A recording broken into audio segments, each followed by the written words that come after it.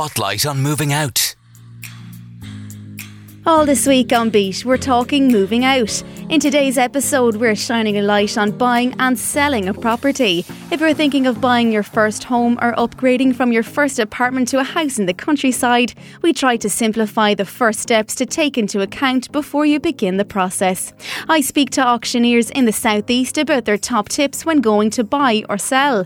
First up, I asked John Carney, Managing Director and Auctioneer at Carney & Co in Wexford Town, about what to keep in mind when going to buy your first home. You need to know how much you have to spend. That's a key in the current climate. Any time. You need to know how much you can go to.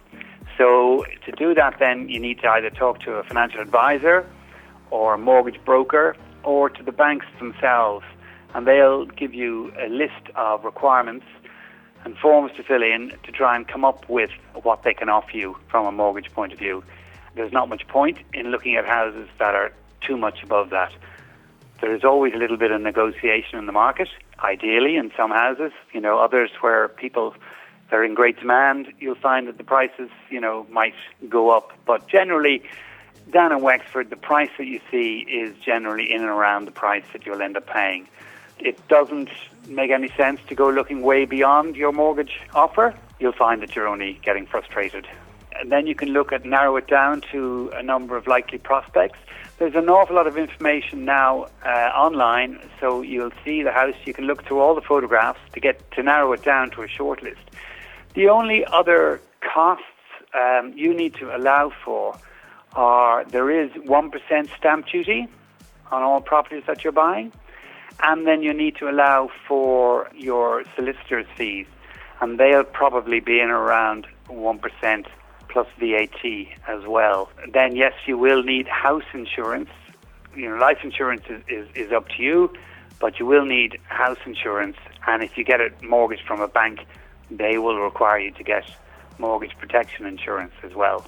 Now that sums up the basics of buying a home, but what about selling? I caught up with Adele Keane, auctioneer and valuer with Keane Auctioneers in Wexford, about what to think of when going to sell a property. The most important tip and the first thing I tell every seller to do before they go on the market is phone their solicitor, okay? The reason being is the conveyancing and the contract process is something that's the longest part of selling a property, right? So if the contract and the paperwork aren't in order before the property goes on the market, the customer can get into a lot of delays then later on. So once they're set up, ready to go, paperwork in order from the start, that's the main thing. Things like, they might have to get a new map for their garden or a site, or check all their planning permissions are in order, because if there's not a contract ready and the property's not ready paperwork-wise to go on the market, there's no point in going until all of that is done.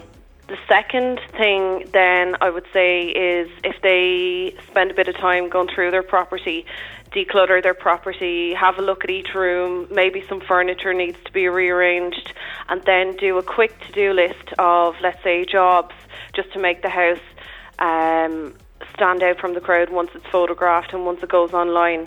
Things like a bit of staging, bit of painting, but we can go through all of that with people at the time. Once all of that is done, then the simple process is we go out and we take measurements, give them back their brochure and have all of that done. And then when they're ready, then it goes straight, it's activated to the websites. The most important thing is that they get all the documentation and the paperwork right before they go on the market, because that can lead to a lot of stress and delays later on for people. If that's not done from the start, then things can happen, like a sale can fall through. There's always humps and bumps along the way, but sometimes it can be a very, very smooth and seamless process. Everything can be done in kind of a space of 4 to 6 weeks. Some sales drag out 2 to 3 months, even longer. Every buyer, every seller, their situations are different. Every house is different.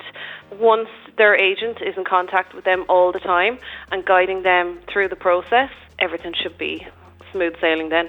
On the next and last episode of this week's series, Spotlight on moving out. What to keep in mind when you move your pets to your new home, and how to keep them safe and sound without adding any extra stress. Tune in same time tomorrow on Beat. Beat News. Spotlight on moving out.